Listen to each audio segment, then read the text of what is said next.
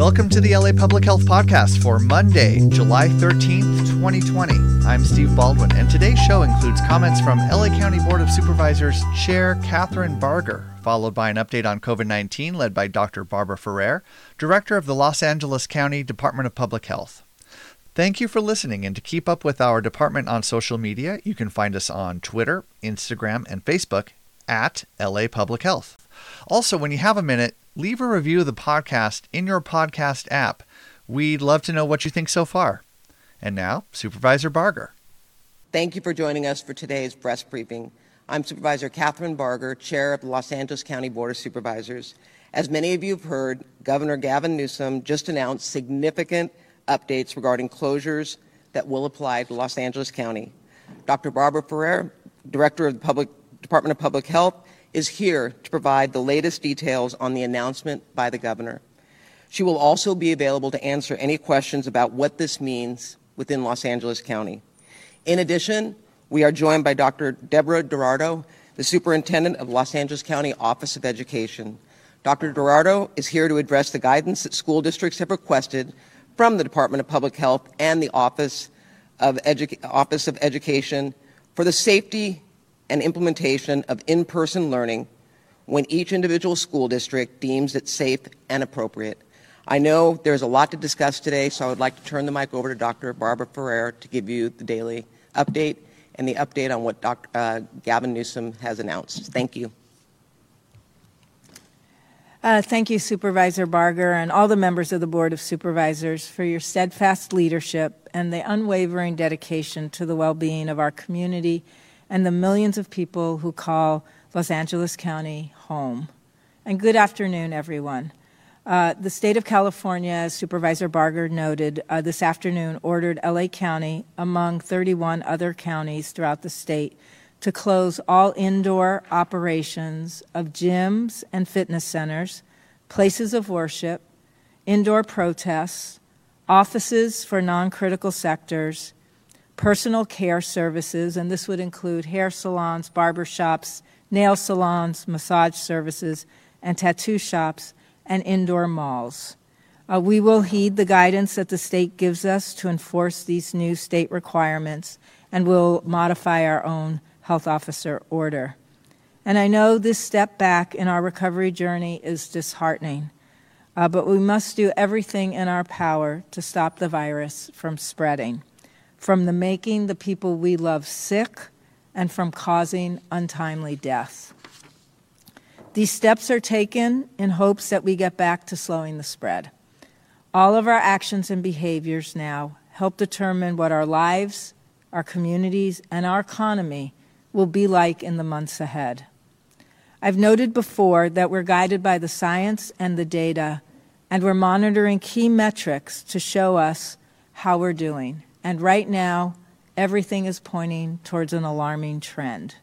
Our data shows us that every day, thousands of people in our communities are being infected with COVID-19, and our friends, families, and neighbors are being hospitalized at a much higher rate.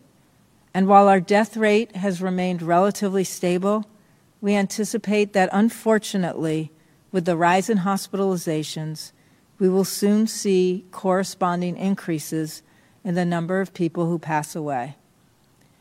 But despite this step back in our recovery journey, we do need to continue our planning for what I hope will be new progress that we make to get our economy and our community back on track. And to that end, in consultation with more than 500 stakeholders, the Department of Public Health has developed reopening protocols for K-12 schools in LA County. And before I share some of the highlights, I do want to take a moment and frame this effort.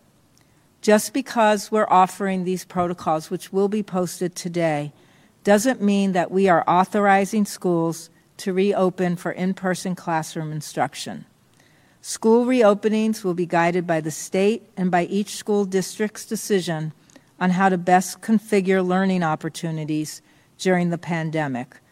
We'll be considering levels, obviously, of community transmission and what the science tells us about the risks.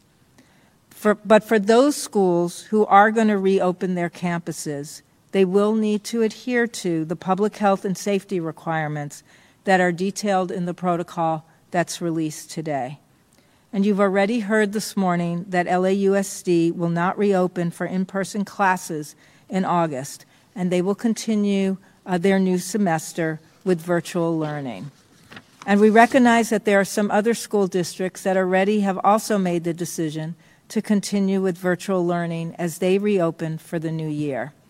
But we are mindful that we do need to prepare for the time when children are able to come back on their campuses and resume in-person classroom opportunities. So with that in mind, it's best to think of the directives that we're issuing today as a roadmap to what school campuses will look like when they're authorized to reopen for in-person instruction and learning.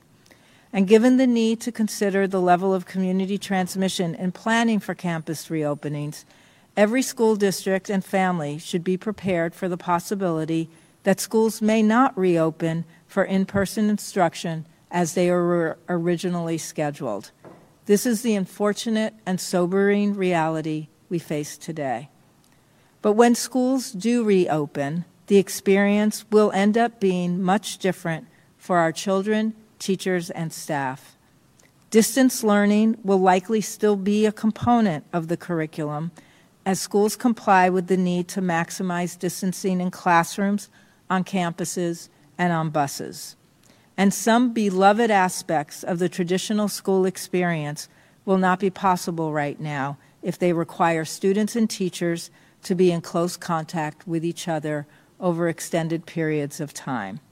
Students and staff will have to wear face coverings throughout the school day with reasonable exceptions. For example, young children won't be wearing their face coverings during nap time, and children won't be wearing them, obviously, when they're eating and drinking.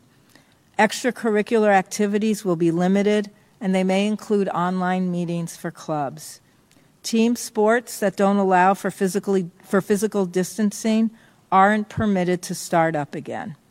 Hand washing and hand sanitizing will be encouraged and monitored, especially for our youngest children. And for the full details of the protocol, you can visit publichealth.lacounty.gov. The virus currently rages on in our community, and we'll need to do our best to protect our children, our teachers, and the many, many important people who make a school function and who educate our children. For families and parents of school-age children, we know how stressful this situation is. As a former high school principal, a parent, and a grandparent myself, I recognize the disruption and the emotional upheaval many are experiencing. And I want to assure you that we are committed to working closely with all of the school districts, our LA County Office of Education, and the state as they make their final determination on when to be able to safely reopen schools. These decisions will be informed by data about community spread, hospitalizations, and deaths. And most importantly, they're going to emphasize safety for children, teachers, school staff, and all of their families. And you're going to hear more about the county's plan for supporting high-quality educational opportunities that provide as much safety as possible to everyone from our very own Superintendent Eduardo in a few minutes. Unfortunately, today, though, before Superintendent Eduardo comes up to speak, I do want to share our sobering data. I'm sad to report that there's an additional 13 deaths today. The death reporting does lag over the weekend, but all of the people who died are over the age of 65, and 9 people who passed away over the age of 65 had underlying health conditions. This does bring the total number of deaths to 3,822 in LA County. 93% of the people who have died from COVID-19 have had underlying health conditions.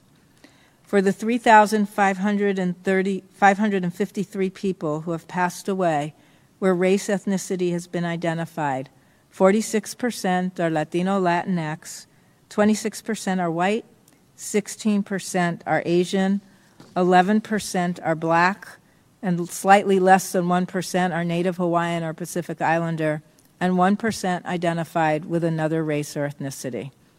We're also reporting an additional 2,593 new cases today. And this does bring the total number of cases in LA County to 136,129. These cases include 5,388 total cases reported by our partners in the city of Long Beach and 1,517 total cases reported by the city of Pasadena, both which have independent city health departments. Among the cases that we're reporting, there are 807 total confirmed cases among people experiencing homelessness. Currently, 288 people were referred to isolation and quarantine sites to appropriately isolate for the duration of their illness. We've now investigated a total of 939 residential congregate settings and non-residential settings with at least one confirmed case of COVID-19. Currently, there are 699 ongoing investigations in institutional settings, and we have 240 closed investigations. Residential settings include nursing homes, assisted living facilities, shelters, treatment centers, supportive living, and correctional facilities. And non-residential settings include workplaces, food and retail, and educational settings. The total number of confirmed cases in institutional settings is now 22,246, and this includes 13,019 confirmed cases among residents and 9,227 among staff. I am sad to report that 1,965 residents in institutional settings have died from COVID-19.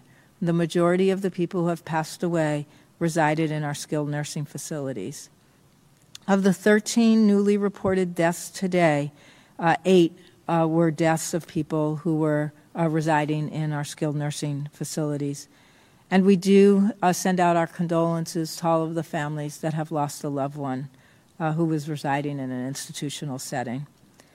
We're reporting 3,252 confirmed cases at some point in jail facilities. 2,929 are among people who are incarcerated, and 323 are among staff. The sheriff's office is reporting for their facilities 51 inmates who are currently positive, 820 people who are incarcerated and have recovered, 73 inmates that are in isolation, and 2,497 people who are incarcerated that are quarantined. There are 185 cases in the state prison, 128 among people who are incarcerated, and 57 among staff. And there are 757 cases in the federal prison facilities, 741 among people who are incarcerated, and 16 among staff. And our numbers have gone up slightly in juvenile facilities where we're reporting 84 cases, 33 among youth, and 51 among staff.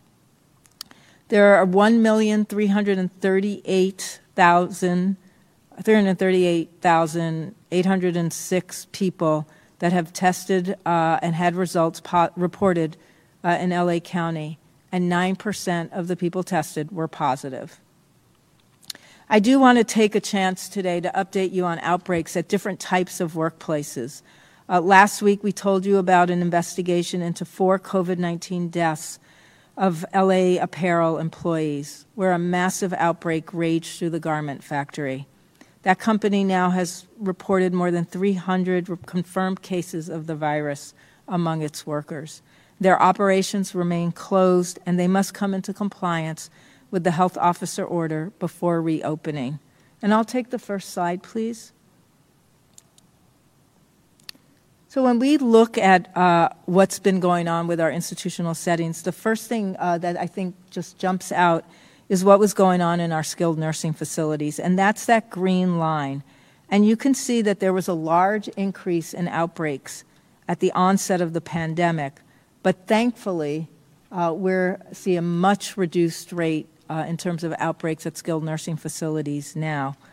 But if you look at the next slide, you're going to see the effects of reopening other key sectors. So take a look at the blue line, and what you'll see is that shows the steepest recent increase. And this is the line that represents all kinds of workplaces and offices, including warehouses, manufacturing plants, mail services, distribution centers, waste management, and retail. And what this tells us is clear that business owners and operators must take their employee health needs seriously, and they must heed the public health directives, because as we've reopened, we've seen the sharpest increase in workplace outbreaks. And there are real consequences to not following the infection control directives that are in place. People's health and their livelihoods are at risk. And I also want to do an update about the outbreaks in specific at the skilled nursing facilities. We've experienced so much loss at our skilled nursing facilities because of this virus. And I'll take the next slide. But I do want to note that the 7-day rolling average of daily COVID-19 deaths is going down. The top line on the graph represents all deaths, and then the 7-day average of COVID-19 deaths among residents in skilled nursing facilities is also going down, and that's the bottom line, the blue line on the graph. We have seen a total number of 1,765 deaths at skilled nursing homes. But as you can see with the green line, the average total daily deaths continues to decrease, as do the average deaths among all people, which is what you're seeing on the blue line and on what you're seeing on the green line, sorry. So both the green and the blue line, significant decreases. But I want to note that the decline in deaths that we have seen overall really is a reflection of the decline in deaths at the skilled nursing facilities. Because if we look at our deaths that are unrelated to skilled nursing facilities, those are remaining relatively unchanged. And it also doesn't mean that we're out of the woods, because COVID-19 is a deadly virus. And as I've said before, deaths are a lagging indicator, and unfortunately we're likely to see increases in deaths in the weeks ahead. And I also want to note, and I'll take the next slide, that it's important for us to always be mindful of who exactly is dying and be aware of any disproportionality that we're seeing among deaths. So when we look at deaths broken by race and ethnicity in our nursing homes, we note that more than 32% of the people who passed away were white, 30% were Latino or Latinx, 21% were Asian, 14% were black, and nearly 2% identified with another race or ethnicity. And you will note that white, black, and Asian people who passed away represent a larger portion of skilled nursing facility-associated deaths than they do as a proportion of deaths unassociated with skilled nursing facilities. But the reverse is true for Latino, Latinx people. They make up a far larger proportion of deaths unrelated to skilled nursing facilities than the proportion of deaths associated with these facilities. And this may be related to a combination of factors, including the likelihood that older Latino, Latinx residents may not be being placed in skilled nursing facilities at the same rate as other groups are placing residents in skilled nursing facilities. I'll take the next slide. We've had a lot of questions about what's happening with testing at the skilled nursing facilities, and as everyone knows, there's a health officer order and an all facilities a letter from the state that requires what we call routine testing of both employees and, for us here in LA County, of residents every week at all of our skilled nursing facilities.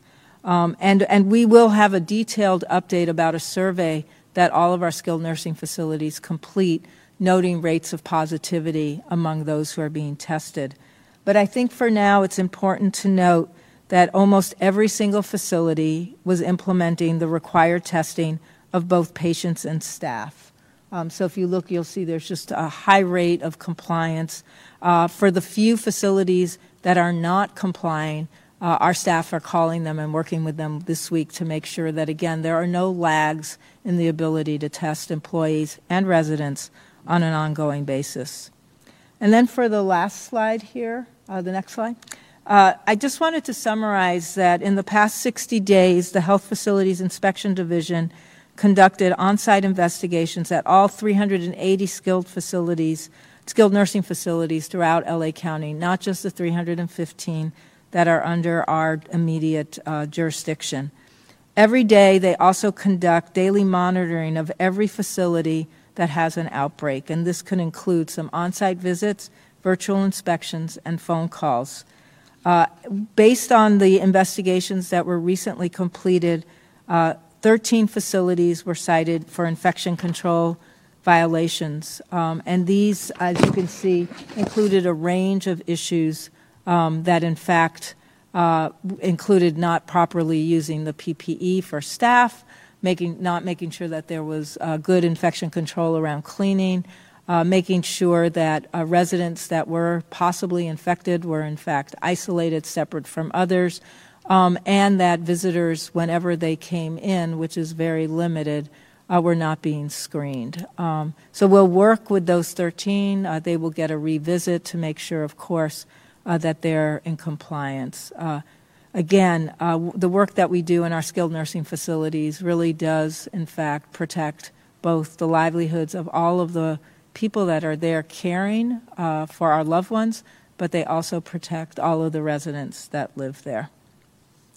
I know that today's news is disappointing, so in closing, I just want to note that we flattened the curve before, and I know we can do it again. Stay home as much as you can. If you do need to go out for work or important errands, please remember that you must wear your face covering, and it must cover both your mouth and your nose.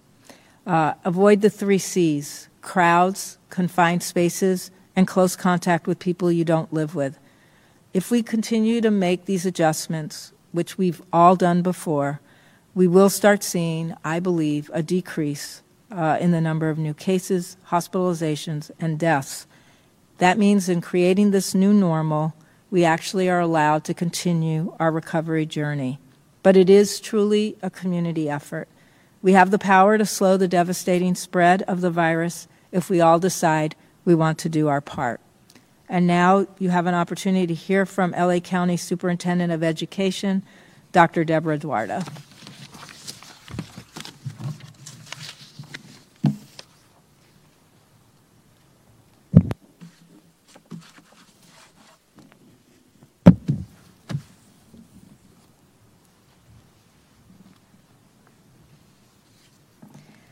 Good afternoon. These are unprecedented times for educators who are working extremely hard to support students, staff, and families. We want to commend the 80 LA County districts, their staff, and parents for their flexibility and creativity in response to the pandemic. They have made sure learning continues and students are fed. They have kept students physically and emotionally healthy. We are grateful for our partnership with Dr. Ferrer and Public Health.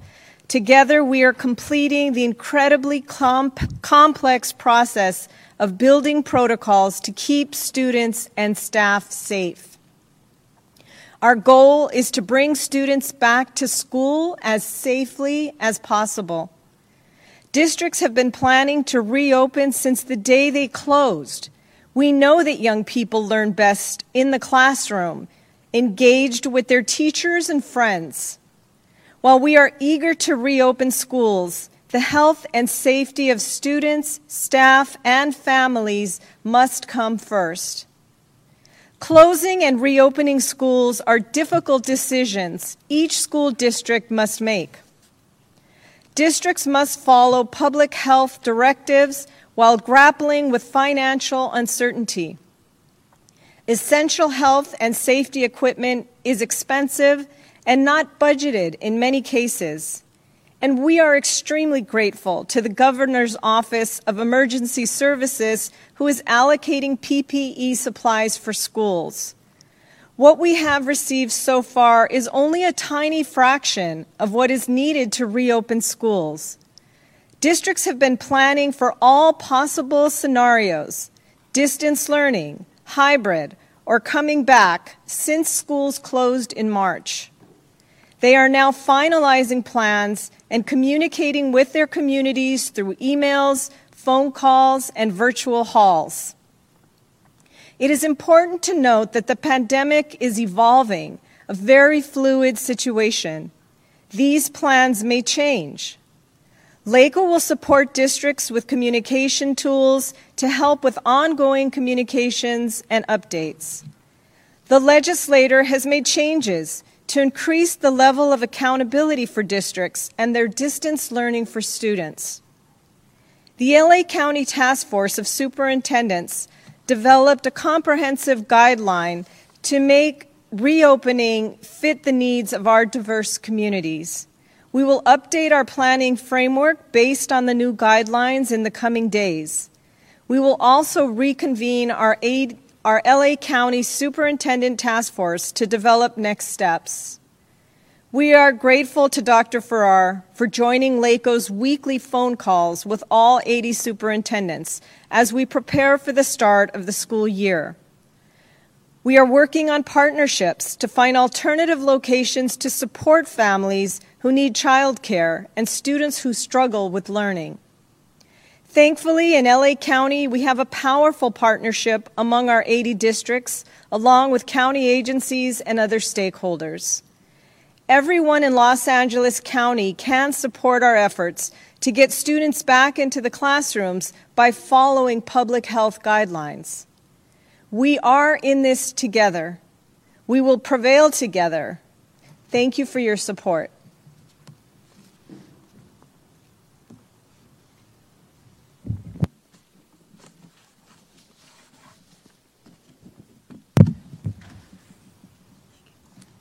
We will now take questions. Ladies and gentlemen, if you wish to ask a question, please press 1 then 0 on your telephone keypad. You may withdraw your question at any time by repeating the 1 and 0 command. If you are using a speakerphone, please pick up the handset before pressing the numbers. Once again, on the phone, if you have a question, you may press 1 then 0 at this time. We will begin with the line of Ryan Carter with LA Daily News. Please go ahead. Hi, Ryan. Hello, Supervisor. Hello, Dr. Ferrer. Okay, so thank you for these. These are sobering numbers for sure. Just to go back to LA Apparel, just briefly, I'm wondering if such warehouses come under the latest health order and directive from the state. Or do they need to close outright themselves to indoor activity?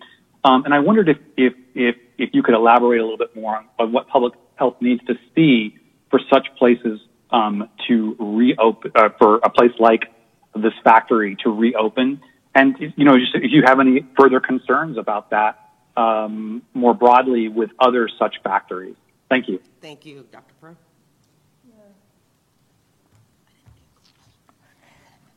Thanks so much, Ryan. And I appreciate that question. Obviously, extraordinarily concerned about the situation at LA Apparel. And I've had a team there almost every day for the last few days working with all of their managers and operators to make sure that that place does come in full compliance with the directives. They are a manufacturing plant that is, in fact, producing goods and services that are considered essential. I actually think they also produce cloth face coverings, and we thank all the workers who have been part of that production team.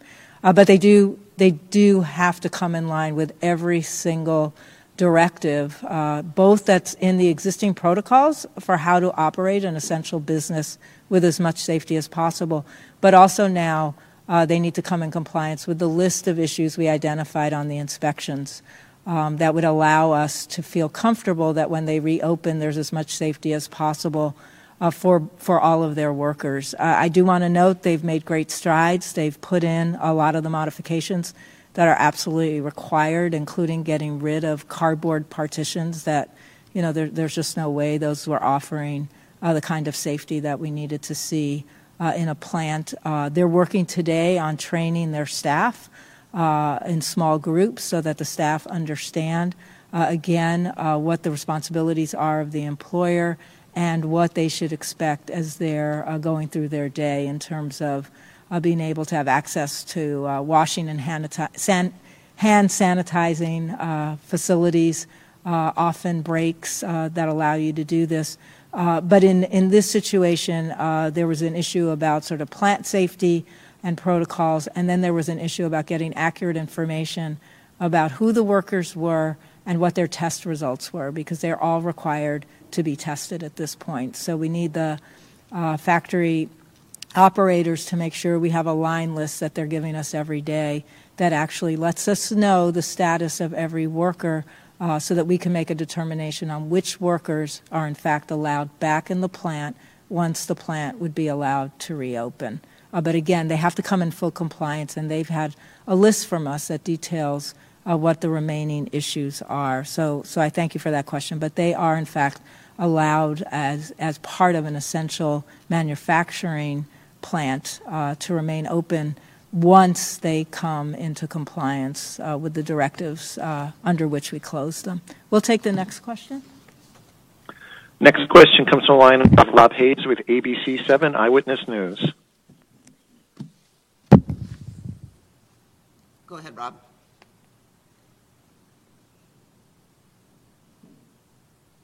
Sorry, I had you on mute again.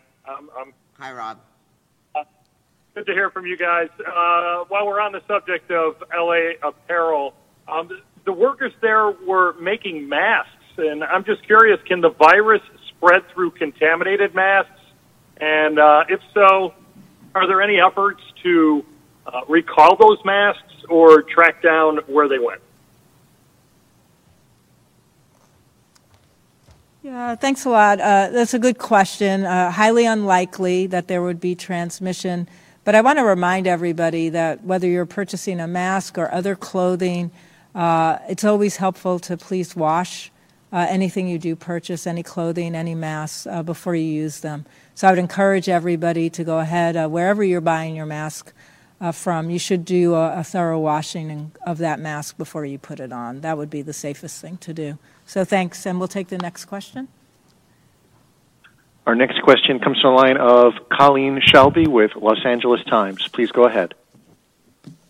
Hi, thanks for taking my questions. LA School Superintendent Buettner has said that in order for the schools to reopen, an agency that's not the school district would need to ensure that every student and staff member will be tested regularly and there will be contact tracing available at schools.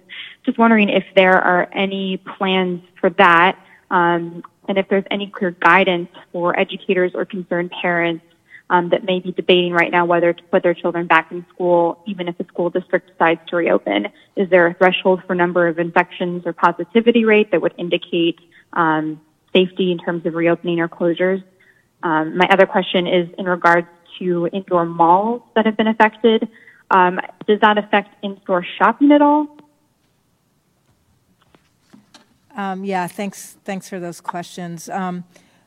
Obviously, the decision on when to open schools is a complicated decision, and I appreciate that there's been conversations certainly about what's the role of testing and certainly what's the role of contact tracing. And I think the role of contact tracing is really at the point that there's a positive case anywhere, not just in a school, but in our community, is we need to interview the case, or in this case, the case's parent, and identify what the close contacts were. And in this case, if it's in a school setting, obviously identifying those close contacts is a joint effort that we do hand in hand with school administrators so that we can figure out where that child or teacher was and where those exposures may have been. In terms of, and so that is definitely a role that the health department plays and ought to play in any kind of investigation in an institutional setting. We do try to make sure that we're able to identify the close contacts and interview the cases. That means isolation happens and quarantine happens, and that's the way we really try to contain the spread in our community. So both really essential parts of the work that we have to do here at the health department.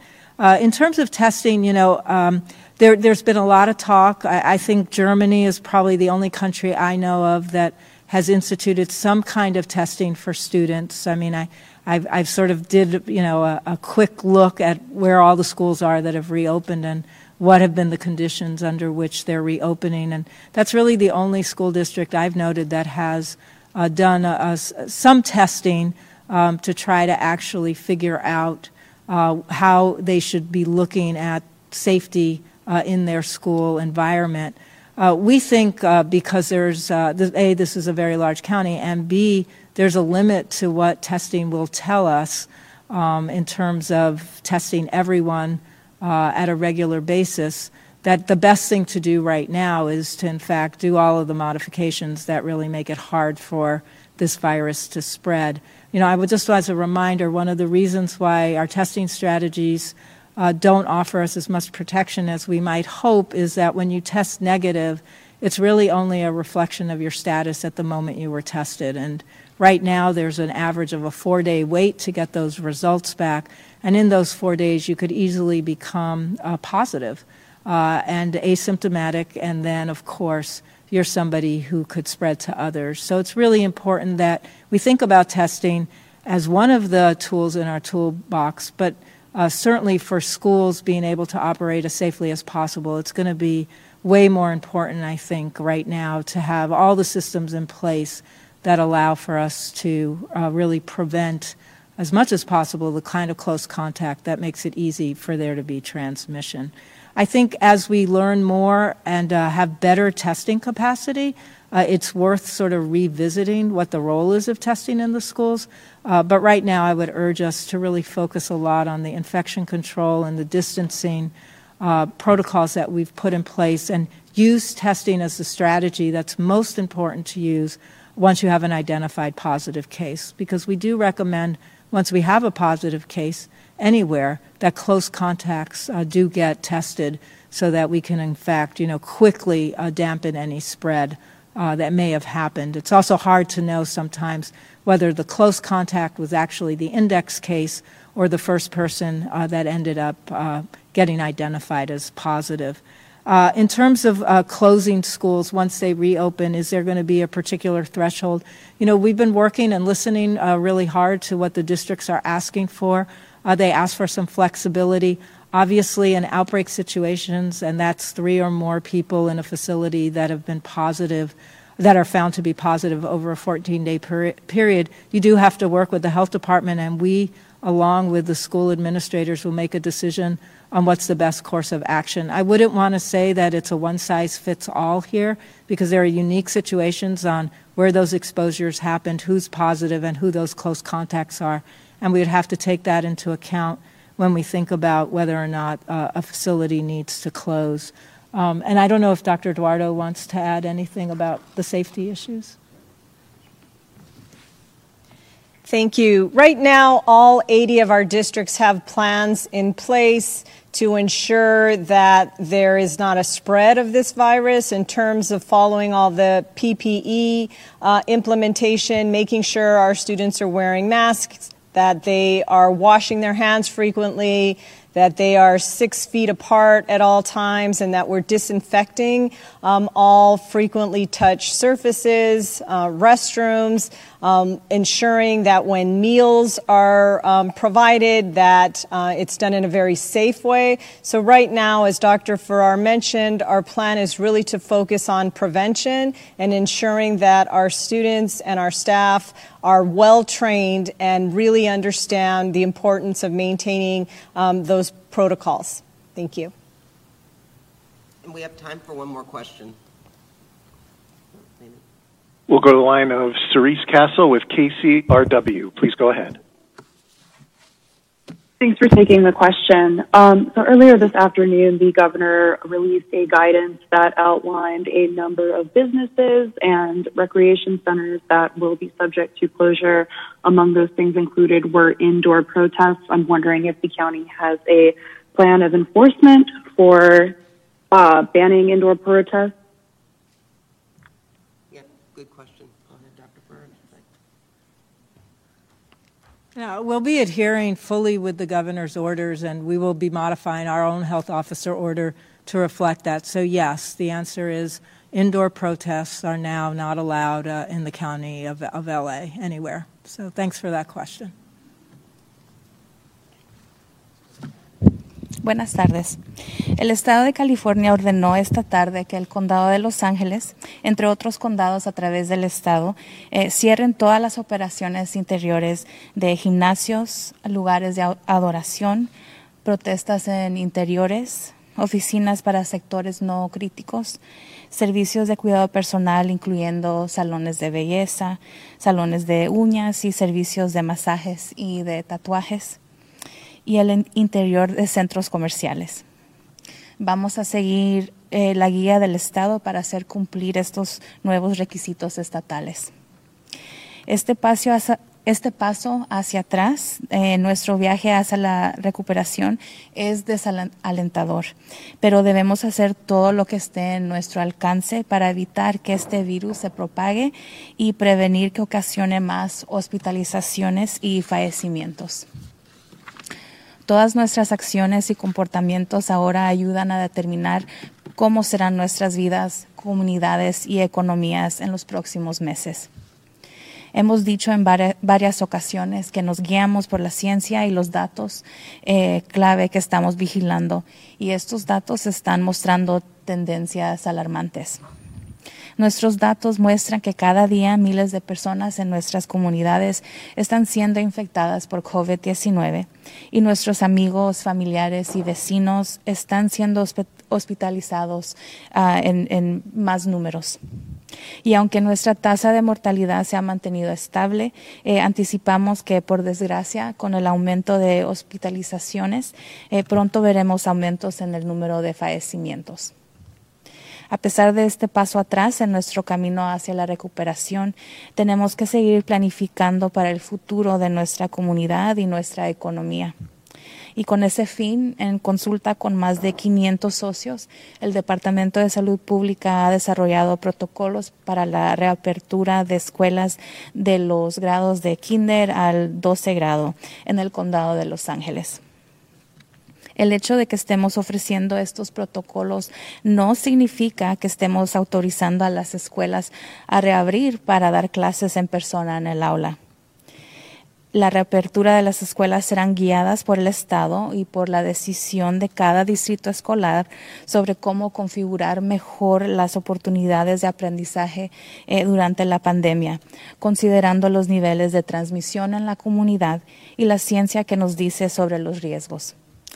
Para las escuelas que reabrirán sus instalaciones, ellos tendrán que cumplir con los requisitos de salud y seguridad pública que están detallados en el protocolo que fue publicado hoy. Ya oyó que el Distrito Escolar Unificado de Los Ángeles, LAUSD por sus siglas en inglés, no reabrirá para las clases en persona en agosto y que continuarán con el aprendizaje virtual. Reconocemos que algunos distritos escolares ya han tomado la decisión de continuar con el aprendizaje virtual a manera que se reabren para el nuevo año. Pero somos conscientes de la necesidad de prepararse para un momento en que los niños puedan regresar al aula en persona. Con esto en mente, lo mejor es pensar en las directivas que estamos emitiendo hoy como una guía para cómo serán las instalaciones escolares cuando empiecen a dar clases en persona. Dada la necesidad de considerar el nivel de transmisión en la comunidad y en la planificación de las reaperturas de las escuelas, cada distrito escolar y familia debe estar preparado para la posibilidad de que las escuelas no puedan reabrir para la instrucción en persona como se programó originalmente.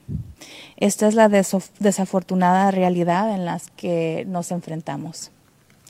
Y cuando las escuelas reabrirán, la experiencia será muy diferente para nuestros hijos, maestros y personal. Es probable que la enseñanza a distancia siga siendo un componente del plan de aprendizaje a medida que las escuelas cumplan con la necesidad de asegurar el distanciamiento físico en las aulas y en las instalaciones escolares y en los autobuses. Y algunos aspectos queridos de la experiencia escolar tradicional no serán posibles en este momento si requieren que los estudiantes y los maestros tengan contacto cercano. Los estudiantes y el personal tendrán que usar cubiertas de tela para la cara durante todo el día, con excepciones razonables. Por ejemplo, los niños pequeños no tendrán que usar la cubierta de tela para la cara durante su tiempo de siesta. Las actividades extracurriculares serán limitadas y pueden incluir reuniones en línea. Los deportes de equipo que no permiten el distanciamiento físico aún no podrán volver a empezar. Y se va a fomentar y supervisar el lavado y la desinfección de manos, especialmente para nuestros niños más pequeños. Para obtener el protocolo puede visitar publichealth.lacounty.gov. Para las familias y los padres de niños en edad escolar, sabemos lo estresante que es esta situación. Queremos asegurarles que estamos comprometidos a trabajar en estrecha colaboración con todos los distritos escolares, nuestra Oficina de Educación del Condado de Los Ángeles y el Estado, ya que ellos toman la determinación final sobre cuándo reabrir las escuelas. Estas decisiones serán informadas por datos sobre la propagación de la comunidad, hospitalizaciones y fallecimientos, igual que vamos a enfatizar la seguridad de los maestros, el personal y todas las familias. Y hoy me gustaría darles más información acerca de los casos y fallecimientos. Hoy estamos tristes de reportar 13 fallecimientos adicionales. Esto eleva el número total de fallecimientos en el condado de Los Ángeles a 3,822. El 93% de las personas que han fallecido a causa de COVID-19 tenían condiciones delicadas de salud.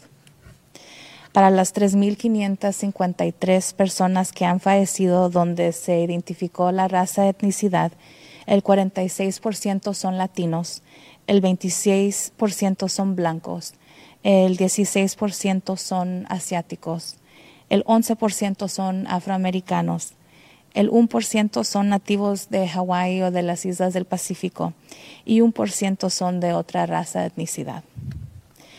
También estamos reportando 2,593 casos nuevos.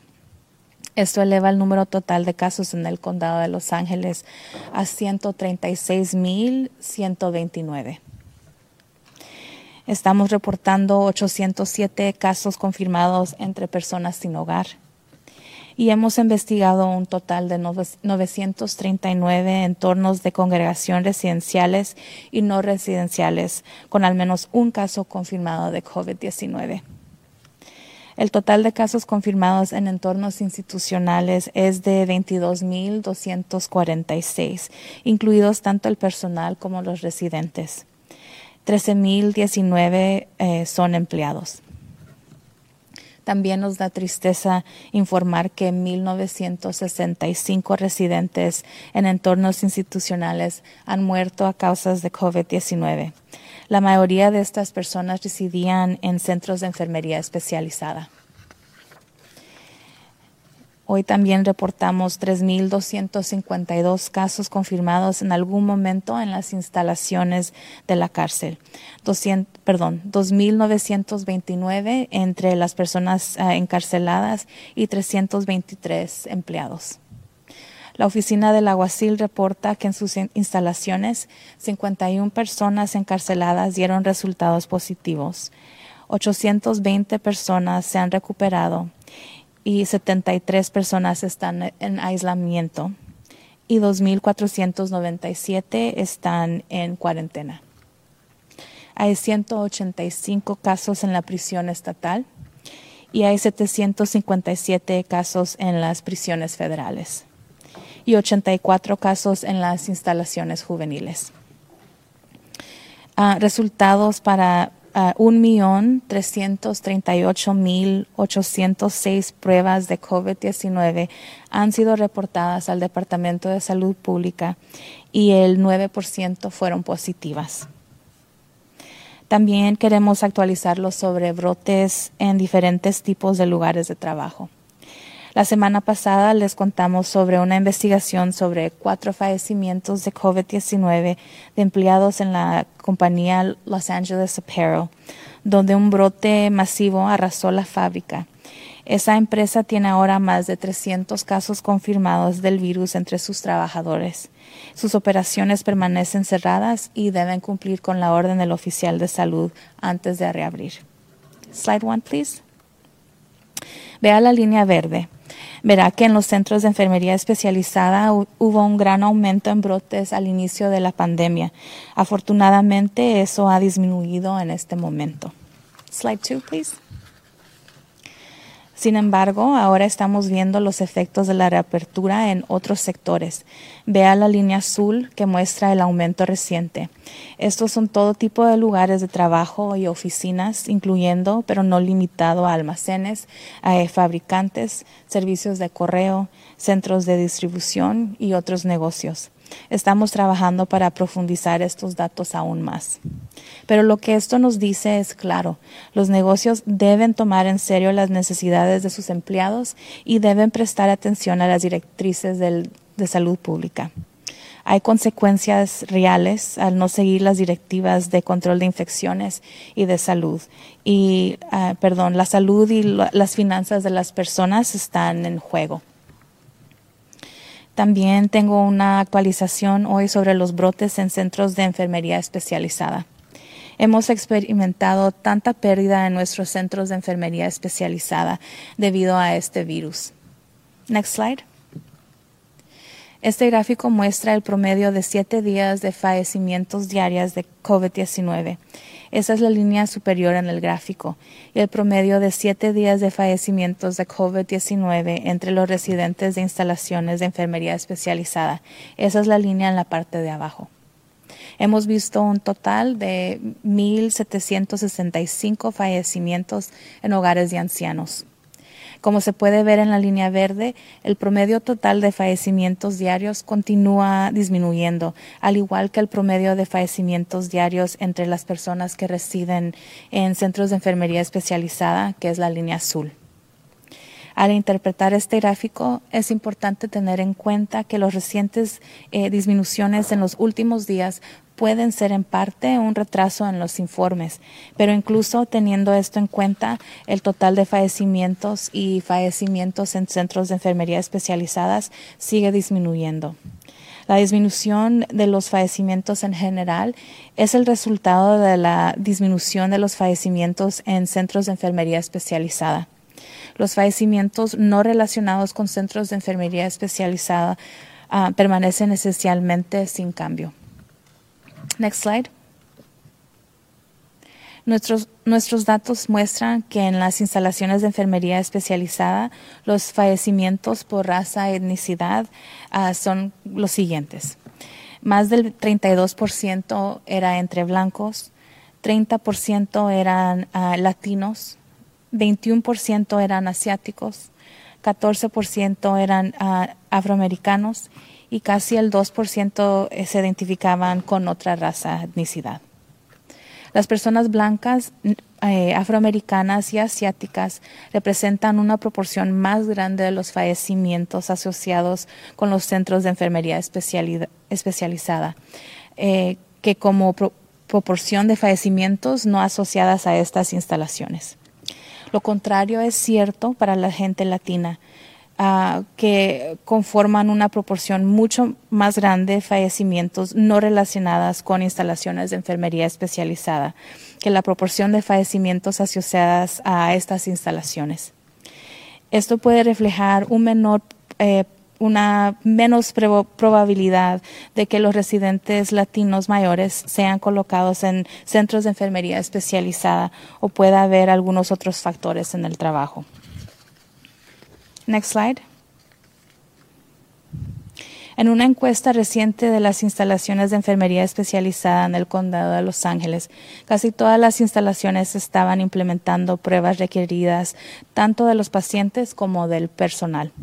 Tendremos una actualización más tarde esta semana. Next slide.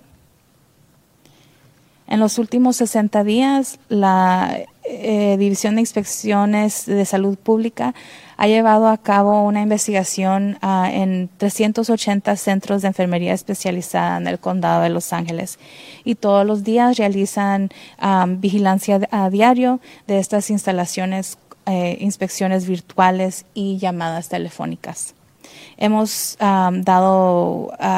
citado violaciones del control de infecciones en 13 de estas instalaciones.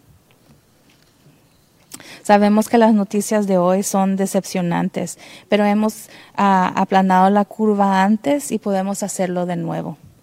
Quédese en casa tanto como sea posible y si necesita salir para trabajar o para hacer sus mandados importantes, por favor utilice su cubierta de tela para la cara, siempre cubriéndose la boca y la nariz. Y asegúrese de evitar las multitudes, evite espacios confinados y evite contacto cercano con personas con las que no vive. Si hacemos estos sacrificios, como hemos hecho antes, podemos empezar a ver una disminución en el número de nuevos casos y de fallecimientos. And now we'll go ahead with remarks in Armenian. Oh, I'm so sorry. Today we'll go ahead and follow up with remarks from our school superintendent. Buenas tardes. Quiero dar las gracias a los 80 distritos del Condado de Los Ángeles y padres por su flexibilidad y creatividad en responder a la pandemia. Se han asegurado de que nuestros estudiantes pueden seguir con sus estudios, siguen recibiendo comida y que sigan físicamente y emocionalmente saludables. Nuestro objetivo es traer a los estudiantes de regreso a la escuela de la manera más segura posible. Los distritos han estado planeando abrir desde el día que cerramos las escuelas. Sabemos que nuestros estudiantes aprenden mejor en frente de un maestro en clase, pero es importante que la salud y la seguridad de los estudiantes, el personal de escuelas y familias sea nuestra prioridad. Cerrar y abrir escuelas son decisiones difíciles que cada distrito escolar debe tomar. Los distritos deben seguir las directivas de salud pública y al mismo tiempo tomar decisiones con mucha duda financiera. El equipo necesario para mantener la salud y seguridad es costoso y en muchos casos no fue incluido en el presupuesto de escuelas. Estoy muy agradecida al gobernador por mandar equipo de protección personal para nuestras escuelas, aunque solo hemos recibido una pequeña fracción de lo que se necesita para abrir las escuelas. Nuestros distritos están planeando para todos los escenarios posibles desde que las escuelas cerraron en marzo. Ahora están finalizando planes y comunicándose con sus comunidades a través de correos electrónicos, llamadas telefónicas y juntas virtuales. Es importante tener en cuenta que la situación con la pandemia está cambiando cada día y planes para abrir escuelas pueden cambiar. La Oficina de Educación del Condado va a seguir apoyando a los distritos para que puedan comunicarse seguido con sus familias, personal y estudiantes. La legislatura ha recibido cambios para aumentar el nivel de responsabilidad para los distritos y sus planes de aprendizaje virtual para los estudiantes. Un grupo de superintendentes del condado ayudó en formar un guía para escuelas para planear y prepararse para abrir escuelas. Seguiremos cambiando el guía para que tomen en cuenta todos los cambios de la pandemia. Volveremos a reunir este grupo de superintendentes para seguir planeando para los próximos pasos para escuelas. Estoy muy agradecida de la doctora Ferrer por participar en nuestras llamadas telefónicas semanales con todos los superintendentes del condado para seguir preparando el abrir de escuelas y el comienzo del año escolar. Estamos trabajando con otros departamentos del condado y otras organizaciones para identificar lugares alternativos donde las familias que necesitan cuidado infantil y los estudiantes que tienen dificultades para aprender. Afortunadamente, tenemos una fuerte asociación y colaboración con todos los distritos escolares en el condado. Todos en el condado pueden apoyar nuestros esfuerzos para que todos los estudiantes puedan seguir sus estudios y mantener su salud y seguridad.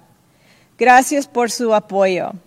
Ahora vamos a dar comentarios en armenio. Gracias. Բարի օր բոլորին։ Շնորհակալ եմ վերահսկիչ մարմինների ողջ խորհրդին։ Կալիֆոռնիայի նահանգապետը այսօր կեսօրին հայտարարել է, որ նահանգում եւ Լոս Անջելոս շրջանում փակելու են բոլոր գործողությունները հետեւյալ բնակավայրերում. մարզադահլիճներում, ֆիթնես կենտրոններում, երկրպագության վայրերում, բողոքի ցույցերի փակ տարածքում, գրասենյակները ոչ կրիտիկական հիմք ունեցող, անհատական խնամքի ծառայություններում, ներառյալ մազերի սրահներում, եղունգների սրահներում, մերսման ծառայություններում եւ դաջվածքային սրահներում, փակ տարածքում գտնվող խանութներում։ Վերականգնման մեր ճանապարհին այս քայլը հուսահատեցնում է, բայց մենք պետք է անենք հնարավոր ամեն ինչ, որպեսզի կանխենք COVID-19-ի տարածումը։ Այս քայլերը ձեռնարկվում են այն հույսով, որ մենք կվերադառնանք տարածումը դանդաղեցնելու։ Մեր բոլոր գործողությունները եւ պահվածքները այժմ օգնում են որոշել, թե ինչպիսին կլինի մեր կյանքը, համայնքները եւ տնտեսությունը առաջիկա ամիսների ընթացքում։ Ես կրկին անգամ եմ ասել, որ մենք առաջնորդվում ենք գիտությամբ եւ տվյալները վերահսկվող հիմնական չափանիշները ցույց են տալիս տագնապալի տեղեկություններ։ Մեր տվյալներն ու գիտությունը դեռ ցույց են տալիս մեզ, որ ամեն օր մեր համայնքներում գտնվում են հոսպիտալացումներ, պայմաններ, չնայած մեր վերականգնման ճանապարհին այս քայլին մենք պետք է շարունակենք պլանավորել այն, ինչպես հույս ունեմ, որ կշարունակվի առանցընթաց, որպես մեր համայնքը եւ տնտեսությունը վերադառնա իր նախնական դրվածքին։ Այս նպատակով ավելի քան 500 կողմերի հետ խորհրդակցելով հասարակության առողջության վարչությունը մշակել է վերաբացման արձանագրություններ եւ Լոս Անջելոս շրջանի 12 դպրոցների միջոցով նախքան որոշ կարևոր իրադարձությունների մասին պատմել է, ուզում եմ մի պահ վերցնել եւ ընդգծել մեր ջանքերը։ Պարզապես այն պատճառով, որ մենք առաջարկում ենք այդ առանձնագրությունները, չի նշանակում, որ մենք դպրոցներին իրավունք ենք տալիս վերաբացվել անհետական դասարանների ուսուցմամբ։ Դպրոցների վերաբացումը կառաջնորդվի պետության կողմից եւ յուրաքանչյուր դպրոցական շրջանի որոշմամբ, թե ինչպես լավագույնս կարգավորել համաճարակի ընթացքը ուսումնասիրությունը,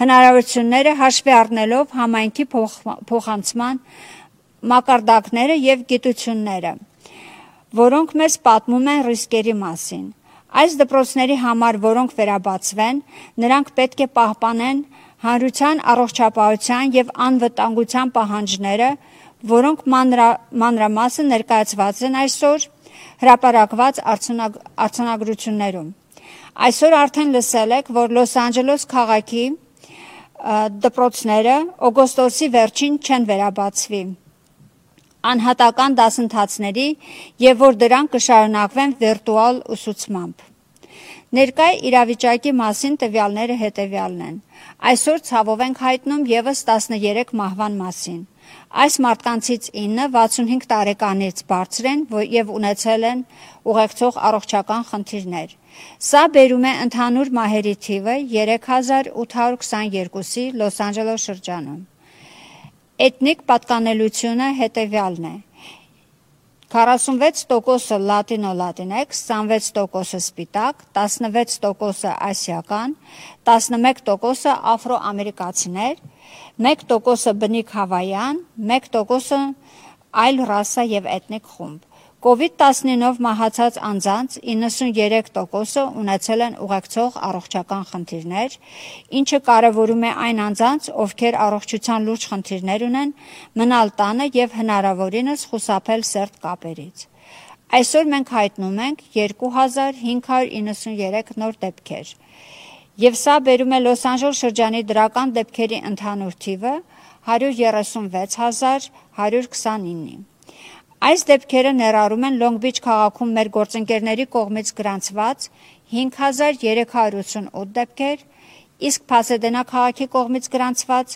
1517 դեպքեր, որոնք ունեն անկախ առողջապահական բաժանմունքներ։ Մենք հայտնում ենք 807 հաստատված դեպք անօթևան ապրող մարդկանց շրջանում, ապաստան գտած 288 անձինք պատշաճ կերպով մեկուսացված են եւ կապերը կարանտինացված են։ Անօթևան ապրող մարդկանց մեծ մասը, ովքեր դրական են COVID-19-ի համար, եղել են միության փրկարար առաքելության հյուրերը։ Ներկայումս քննություններ են կատարվում 939 ինստիտուցիոնալ բնակչության հաստատություններում։ Դրանց թվում են ծերանոցներ, ապաստաններ, բուժման կենտրոններ, օժանդակվող բնակելի հաստատություններ եւ քրյա կատարողական հիմնարկներ։ Ինստիտուցիոնալ միջավայրում հաստատված ընդհանուր դեպքերը 22246-ն են, ներառյալ անձնակազմը եւ բնակիչները։ Այս դեպքերից 13019 բնակիչներն են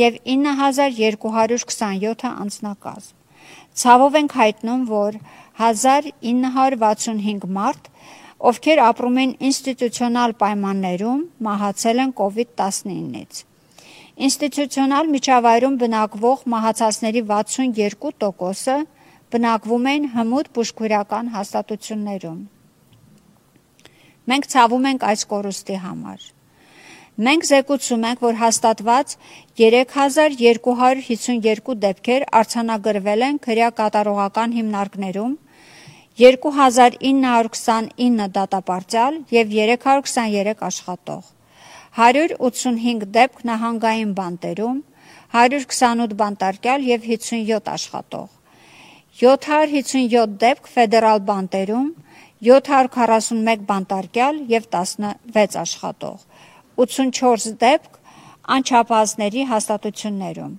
Մենք տեղադրում ենք հաստատված դեպքերի եւ մահվան թիվը մեր կայքում, աշխատողներին, բնակիչներին, ընտանիքներին տեղեկացնելուց հետո։ Ավելի քան 1,338,806 մարդ տեստավորվել են եւ արդյունքները զեկուցվել են Լոս Անջելես շրջան, որոնցից 9%-ը դրական են։ Ես ուզում եմ քաջալերել ձեզ տեստավորվել, եթե ունեք ախտանիշներ տարածաշրջանային տեստավորման վայրերում։ Ժամադրության համար կարող եք այցելել covid19.lacounty.gov/testing։ Ես գիտեմ, որ այսօրվա լուրերը հիասթափեցնող են, բայց մենք նախկինում իջեցրել ենք կորը եւ կարող ենք նորից դա անել։ Հնարավորինս մնացեք տանը։ Եթե ձեզ հարկավոր է դուրս գալ աշխատանքի կամ կարևոր գործերի համար, ապա ձեր դեմքը ծածկեք եւ ծածկեք ինչպես ձեր բերանը, այնպես էլ ձեր քիթը։ Խուսափեք բազմությունից, սահմանափակ տարածքից եւ սերտ կապերից այն մարդկանց հետ, որոնց հետ չեք ապրում։ Եթե մենք կատարել ենք այս զոհաբերությունը, որոնք մենք արել ենք նախկինում, եւ տեսել ենք նոր դեպքերի, հոսպիտալացումների եւ մահերի թվերի նվազում, մենք կստեղծենք նոր նորմալ, որը թույլ կտա մեզ շարունակել մեր վերականգնման ճանապարհը։ Սա իսկապես համայնքային ջանք է։ Մենք ուժ ունենք դանդաղեցնել այս վիրուսի տարածումը, եթե բոլորս ուզում ենք կատարել մեր մասը։ Շնորհակալություն. Thank you. This concludes the press conference.